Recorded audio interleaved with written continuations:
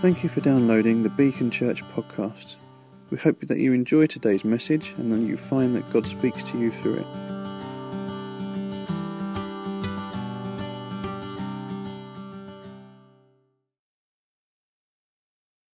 The servant of God, how God takes, shapes, and uses a life for his purpose. And, I give the same kind of illustration every week that I'm trying to help us to understand that God is not like your best buddy who sort of goes along with you in life and, you're arm in arm. When I was a teenager, I had, guys who were my best friends and we'd go along and have adventures together.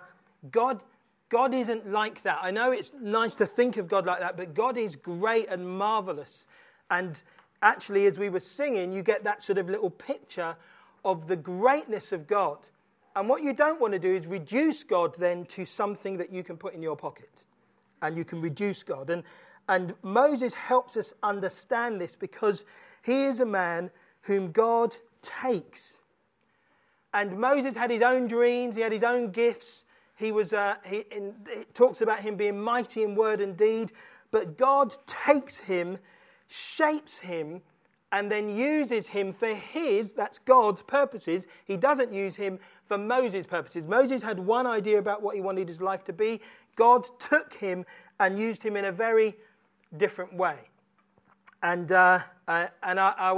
basically what I'm saying in these sort of talks is, if you want to be used in a way that is really, really meaningful and fruitful, it's best to allow God to shape you and to take hold of you, rather than for God to join you on your journey and, your adventure. Come on, God, we can do this. It's very different to that. And it's trying to get that sort of picture, because we live in a world where we're very resourceful. Many of us in here, I don't include myself in this, you're very bright, you can do stuff. But sometimes you need to put all that aside and put all that down, your own dreams either for ministry or material things in life. You need to put all that down and say, God, I'm yours. And that's what Moses ended up doing. It took him years to get there. But once he got there, what he achieved in his life, he could never have achieved on his own. And you'll see as the story unfolds why God needed it to be that way and not any other way. So we've been going through this story for a while. Last week we looked at the plagues. I was able to talk about some things that were quite personal to me. I don't like frogs and other things like that. And I told you those kind of things. I realised that generally I just don't like animals. I realised that. And I thought I was broader than that.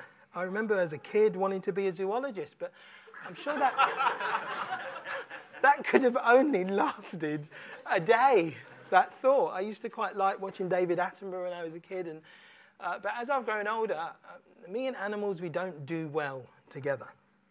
So we looked at the plagues, and this week we're looking at the final plague and the Passover. And it's really interesting that we're doing that. We're just a couple of weeks away from Easter. So it's quite appropriate to be looking at the Passover. And so I'm going to read just a few passages, a few scriptures, to give us a picture of where we're going today, and then I'll speak into them. So Exodus, it's chapter 11 and verse 1. I'm just going to read a few verses and then a few verses out of chapter 12. The Lord said to Moses, "Yet one more plague I will bring upon Pharaoh and upon Egypt. Afterwards, he will let you go from here. When he lets you go, he will drive you away completely. Speak now in the hearing of the people, that they ask every man of his neighbor and every woman of her neighbor for silver and gold jewelry." And the Lord gave the people favor in the sight of the Egyptians. Moreover, the man Moses was very great in the land of Egypt, in the sight of Pharaoh's servants and in the sight of the people. Then chapter 12, verse 1 and 2, it says this. The Lord said to Moses and Aaron in the land of Egypt, "This month shall be for you the beginning of months. It shall be the first month of the year for you." And then verse 21 says, Then Moses called all the elders of Israel and said to them, "Go and select lambs for yourselves according to your clans, and kill the Passover lamb. Take a bunch of hyssop, dip it in the blood that is in the basin, and touch the lintel and the two doorposts with the blood that is in the basin. None of you shall go out of the door of his house until the morning, for the Lord will pass through to strike the Egyptians. And when he sees the blood on the lintel and on the two doorposts, the Lord will pass over the door and will not allow the destroyer to enter your houses to strike you. You shall observe this rite as a statute for you and for your sons forever. And when you come to the land that the Lord will give you as he has promised, you shall keep this service. And when your children say to you, 'What do you mean by this service?' you shall say, 'It is the sacrifice of the Lord's Passover. For he passed over the houses of the people of Israel in Egypt when he struck the Egyptians, but spared our houses.' And the people bowed their heads and worshipped. Then the people of Israel went and did so, as the Lord had commanded Moses and Aaron, so they did. At midnight, the Lord struck down all the firstborn in the land of Egypt, from the firstborn of Pharaoh who sat on his throne, to the firstborn of the captive who was in the dungeon, and all the firstborn of the livestock. And Pharaoh rose up in the night, he and his servants, and all the Egyptians, and there was a great cry in Egypt, for there was not a house where someone was not dead. Then he summoned Moses and Aaron by night, and he said, 'Up, go out from among my people, both you and the people of Israel. Go and serve the Lord as you have said. Take your flocks and your herds as you have said, and be gone, and bless me also.'" Let's pray. Father, we thank you that you're with us, and we thank you that your word is true, and we thank you that you've given us the Holy Spirit that we might understand your word and that we might know and experience your faithfulness in our own hearts. And I pray this morning that you would speak, that you would bring revelation, that you would strengthen our hearts and encourage us in the faith. In Jesus' name, amen. So we have this final plague, and it's an amazing story, really. If you think back to chapter 1 of Exodus, just to put it in some sort of context, in chapter 1, the Pharaoh of that particular day, he fears the Israelites because they're multiplying too quickly. And what does he do?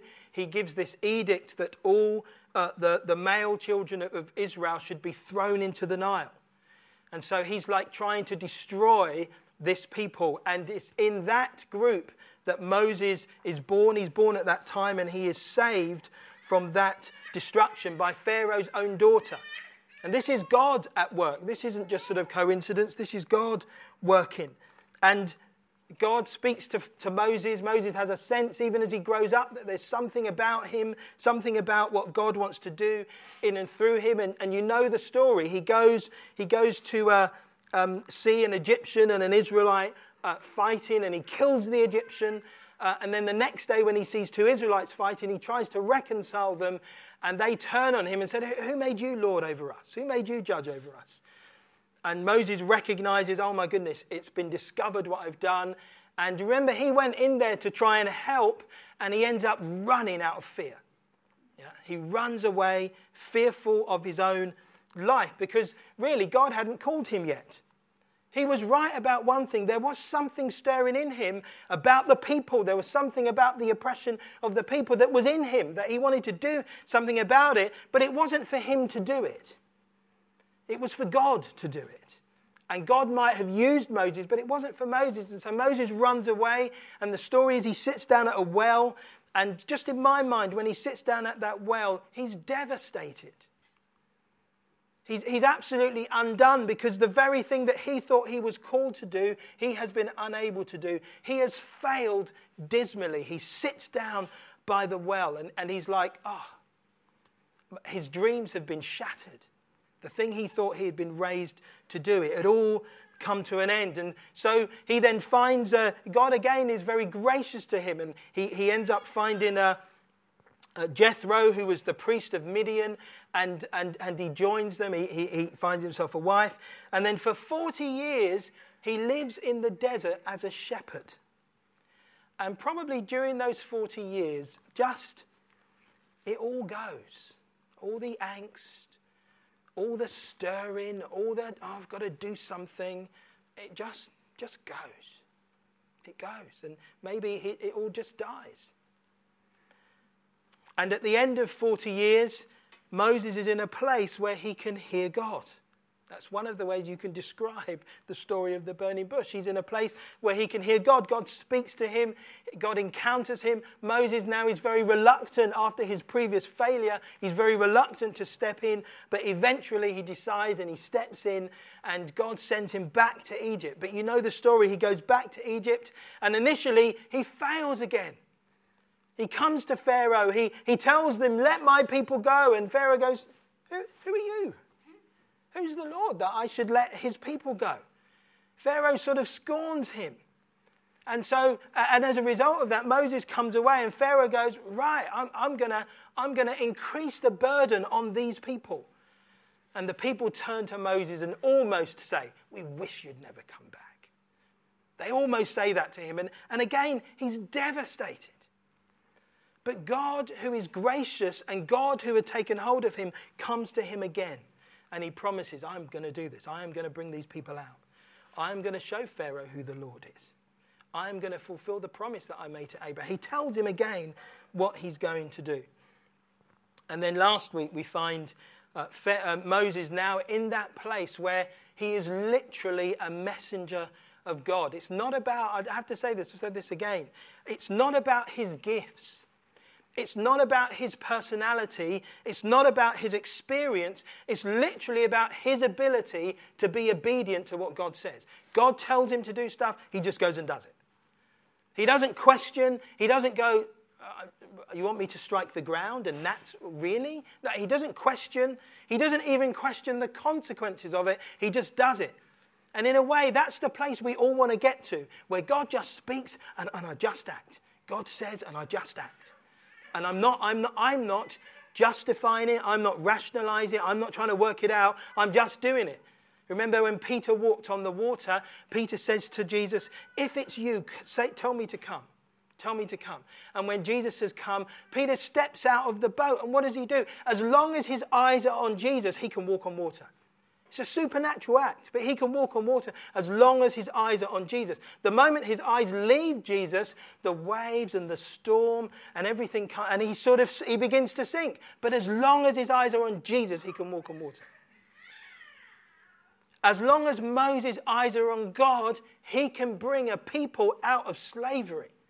He cannot do it because it's the right thing to do. He can't do it because he's a big personality. He can do it because his eyes are on God. He said, God, you tell me to do it, I'll do it.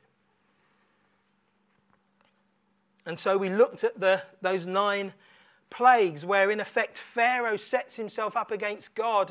And Pharaoh thinks it's Pharaoh, Moses, Pharaoh and his gods, Moses and his gods. And Moses almost wants to say to Pharaoh, it's not like that. The God behind me is not a joke. He's not like just some little person. It's not like you and I play. This is the real God. Pharaoh, don't play with him. But Pharaoh doesn't know that. Who's the Lord, he says. And so we come to this final plague. You see, Pharaoh's time is coming to an end. He doesn't know that yet, but his time is coming to an end. And God determined how the battle was going to begin. He's also decided how the battle is going to end. He's going to bring the people out. Yeah, he's going to make Pharaoh release them. And it's interesting because Moses, and I'm loving going through the story of Moses, because Moses himself, he's not Mr. Confident. There's a moment before he comes to Pharaoh with the plagues. He says, but I'm a man of faltering lips. How can I say anything? And God says to him, you will be like a god to Pharaoh. And it's almost like that comes to being. Moses has become very great. They are beginning to look upon him going, okay, we understand that your God is a bit bigger than our God. And then even God had said previously to Moses, look, when you come out, the Egyptians are going to be favorably disposed to you and they're going to give you stuff. God tells him all of this before. So we get to this moment. And it's interesting, as the moment carries on, you can begin to see what God is actually trying to do. See, he shifts his focus. His focus is no longer on this game with Pharaoh. He's played that for a little bit. Yeah, he's taught Pharaoh a few lessons. Now his focus is on Israel. And he says to Moses, when you come out, this is the first day of a new month. This is your new year. This is the year of deliverance for you. That's what he says to Israel. This will be something that you will remember from this moment till the end of time. I brought you out. Now we must understand, God is saying, you're going to remember this, not because it's a moment simply of deliverance out of slavery, but it's a moment where God delivered them out of slavery. That was the point. The point wasn't that it was slavery was being overcome here, the oppressed person was coming out of it. It was the fact that God had done it. That's why they were to remember it. It wasn't simply that it happened. A new nation was to be born, a new start of the year, an annual reminder of God's faithfulness and power in delivering them from Egypt. So God wasn't just he was dealing with Pharaoh. He's moved on now. Israel, this is why we're doing it. And so we come to the Passover. And I imagine if we had been God, or if God had followed my plan, I'm not sure I would have put the Passover in here. Yeah, I would have thought, well, I'm sure that goes somewhere, but not now. This is a moment for us to celebrate the freedom from slavery. But God puts in here the Passover. He puts in here something different. And the Passover was to be a special meal to commemorate a very significant event. You see, up to this point, Israel had just watched God interact with Pharaoh. They didn't do anything. In those 9 plagues, there's nothing asked of them. There are even moments when God says, I'm going to punish Egypt here and I'm not going to punish my people Israel. How he manages to do that, I don't know, but he did that. Israel do nothing. They sit around and they just watch. Oh, what happened today? Well, the frogs came. Did you see? They were on the other side of the road. They never even crossed the road. The frogs were going up the road into Egypt, into amongst all the houses, and there wasn't a frog over here. They probably had those kind of conversations. Did you see the locusts? They flew over us and they landed there. They didn't touch us. They must have had those kinds of conversations, and then they would have said, and did you see the next day Moses went out and he sort of waved that stick he's got and the frogs went.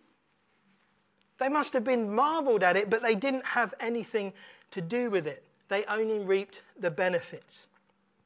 And it's worth just pointing out, because it becomes really apparent, that God's dealings with Israel, which is different with his dealings with Egypt, is pure grace. Israel were not special because they were special. Israel was special because God had chosen them, and that made them special. But he didn't choose them because they were good or great or particularly clever. He didn't even choose them because they were the oppressed. He chose them because he chose them.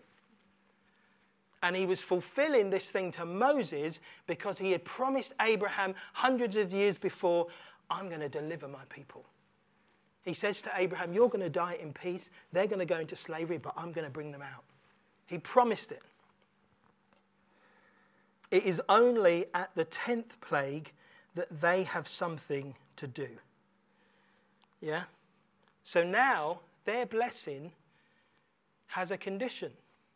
It has a condition. Go and find a lamb. Go and kill the lamb. Go and pour the blood into a basin. And go and take a hyssop branch and paint on your doorposts the blood. And then you're to eat the lamb, and you're to eat it, it says, in haste, as though you've got to get up and go. So you're meant to, tuck your tunic in, and you're meant to eat it quickly. In haste, he gives all these instructions about the lamb, and this is going to be a reminder to you.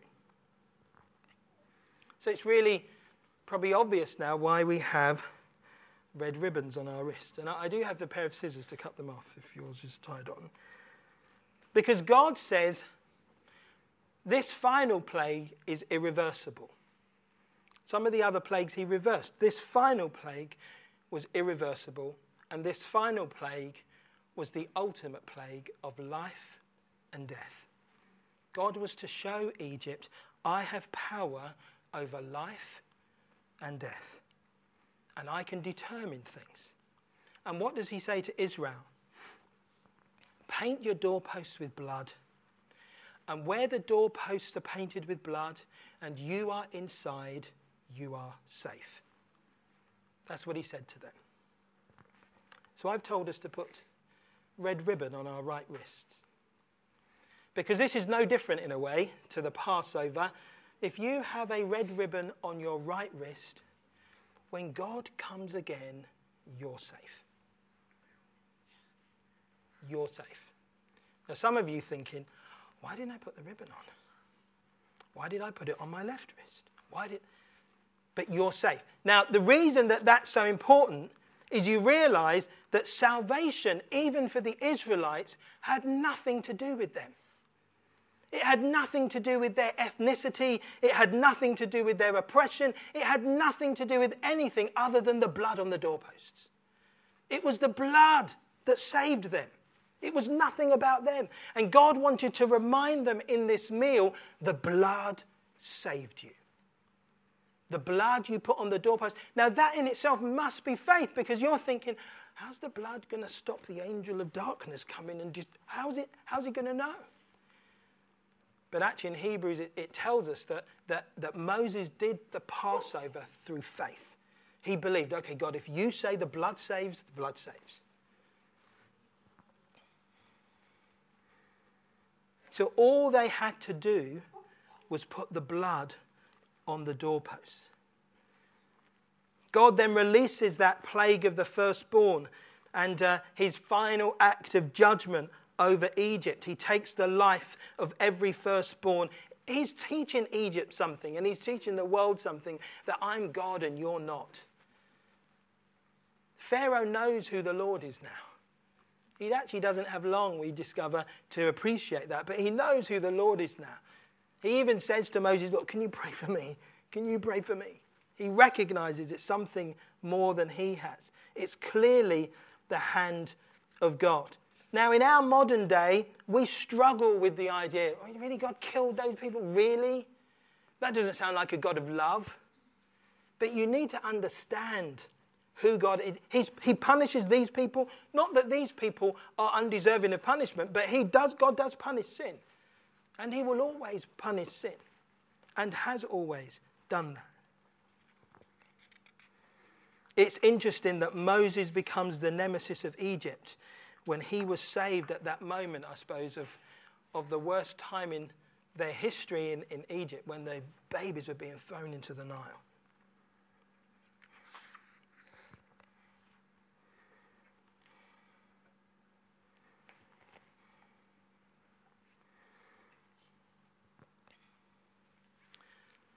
So as I've tried to explain, that the Passover was a day of commemoration for Israel.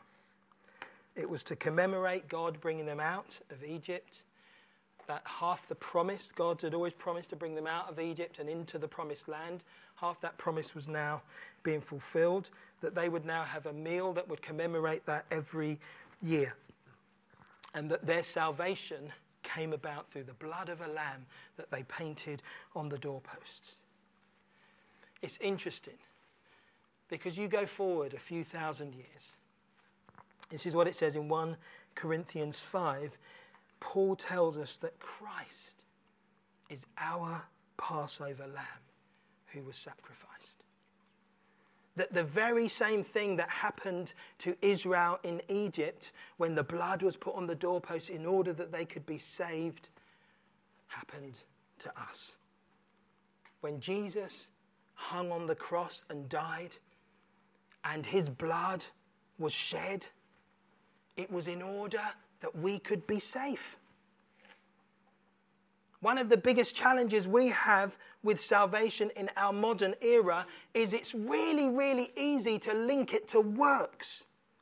it's really easy to link it to what we consider to be Christian activity. This is what Christians do. They go to church, they do this, and good Christians go to these kinds of churches, they raise their hands in worship. This is what it means to be Christian. What it means to be Christian is to trust the blood. You trust in the blood. You go, Jesus, this is why I am saved. I am not saved because of anything I have done. I am saved because of the blood. So you can look at your wrist with your red ribbon. Look at your wrist with your red ribbon. Hold your red ribbon in the air on your wrist. And you realize when you look at that red ribbon, you might think, oh, it makes me look pretty smart here. But in reality, this has nothing to do with me. Yeah? My salvation has nothing to do with me. When the destroyer comes, I go like this. And I trust that the blood does its job. Do you know what that should do for all of us? You should be free. You should be, thank you, God. Salvation is not a matter of works. It's not a matter of effort. It's not a matter of duty. It's a matter of trusting in the blood. You do need to do that. You need to trust in the blood. Jesus became our Passover lamb. And it's really interesting when you look at these two stories. You look at the Passover back there in Exodus, which was a wonderful commemorative event in Israel. But God always had in mind this bigger Passover. It was never just about Israel. It was never just about this ethnic group. God was always going to save the world through faith, through his Son, always. He pointed to that from Abraham when he says to Abraham, you're going to be a blessing, and through you, Abraham, all nations of the earth will be blessed. He was always pointing to the moment where his Son would come. He was pointing to that moment. And just as with Israel, when God said this is going to be the first day of a new year. Do you know what happened when Jesus rose from the dead? The Christians began to worship on Sundays because that was the day he rose. So you worship. Every time you come to worship, Sunday by Sunday, you are reminded we worship on Sundays because that's the day Jesus rose. It's that constant reminder of what he has done. Jesus, when he was with his disciples, and obviously Emma spoke about this a couple of weeks ago, instituted communion. What was communion about?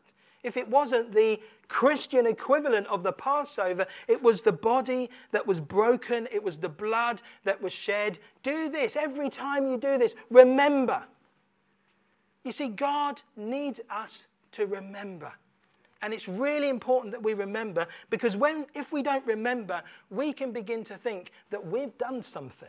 Oh, maybe look what's happened to me. Look at all the good things that have happened in my life. Israel were never to forget. It wasn't just about coming out of slavery. It was about God, ultimately. It was all about God. God saying to them, I need you to remember what I've done. Yeah? I need you to remember. And one of the ways you're going to remember is through this Passover. You see, sometimes we can forget what God has done. And you'll know quickly, one of the tragedies of this story, really, is that we look at Pharaoh, this evil man who does all those evil things, and we discover a little later on that the same hardness of the heart that was in Pharaoh is in Israel. It's in those very same people.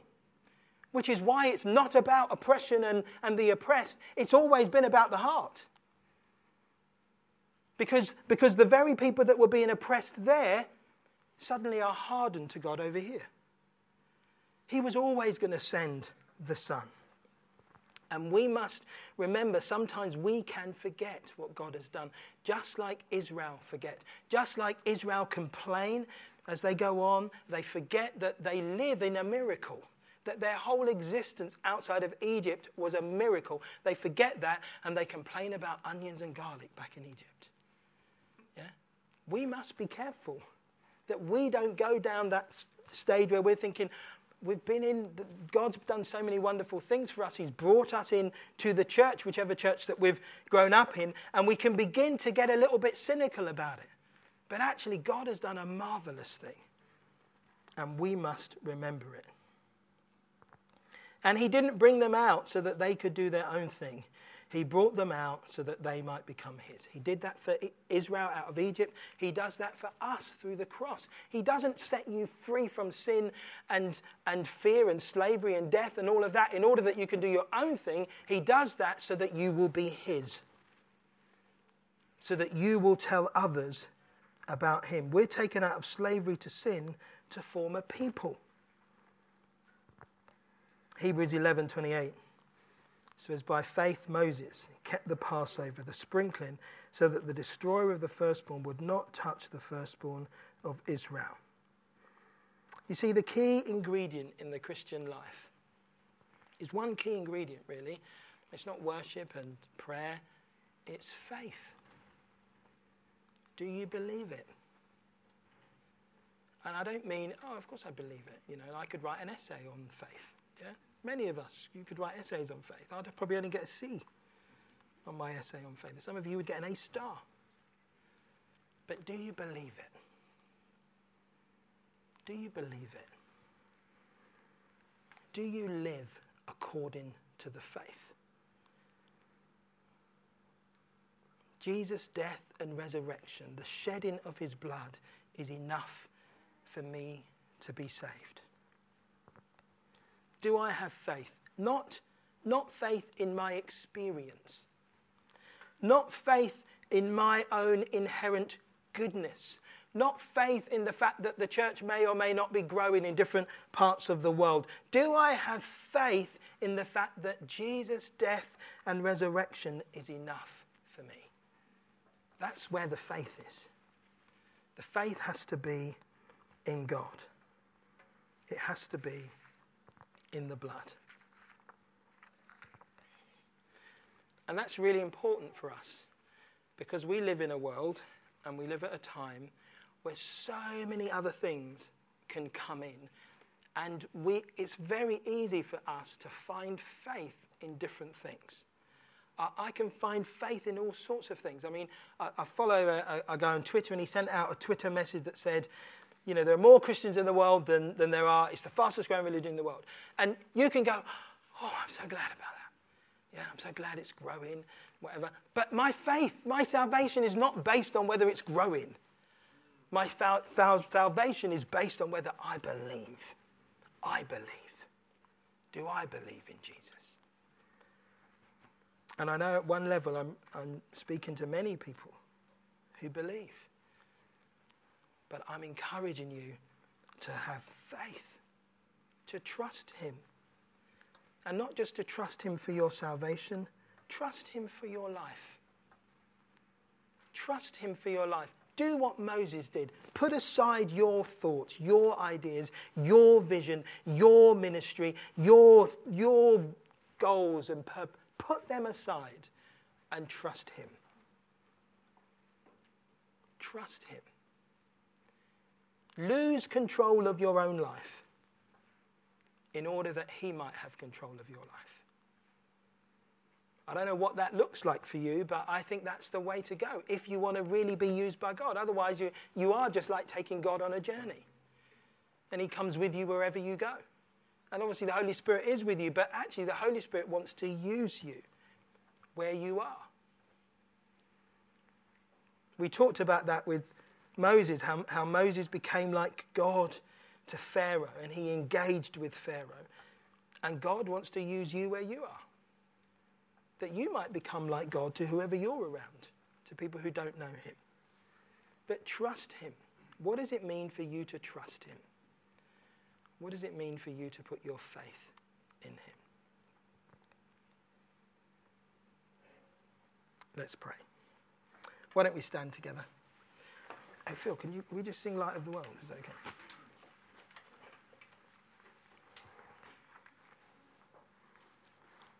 We don't necessarily need a full band, but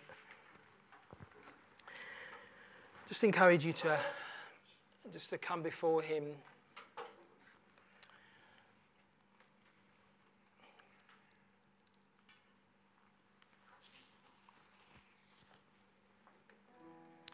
Maybe you need to just say to God, I trust you, God.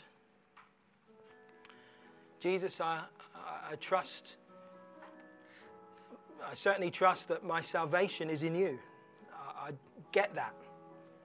I don't look at myself at all for salvation. And it's not just a learned thing, it's my experience that you saved me. I didn't save myself. And probably most of us could say that. But I want us also to be able to say, and I trust you with my life. I trust you with my hopes and my dreams. I trust you with my passions and my energies. I trust you with the things that I even think you've promised me. I trust you with them. I trust you. I look to you for those things. I don't look to myself. I put aside my own abilities to do stuff, to make things happen. And then sometimes I can make things happen and I can say, look what the Lord has done, but I've made things happen. There's a big difference between what Moses did when he was 40 and he confronted the Egyptian and what God did. There's a huge, huge difference. And we want to move to that place where what we do is what God does. Because everything else only has a shelf life, really. So, Father, we trust you. We say, just as a community, that we trust you. We love you. And Lord, we ask that you would increase our faith and you would strengthen our faith, both in our salvation and also in your lordship of our lives. So as we sing this song, it's really simple. You just might want to maybe recommit yourself to him. And where maybe you feel there are certain things you can't let go of because you don't know what he'll do. That's sometimes the problem. God, I don't know what you'll do if I let go of that. So I don't think I can let go of it. That area of me has to remain my area. Maybe today you want to let go of it. You want to say, I trust you, God. I do. I trust you. Let's sing together.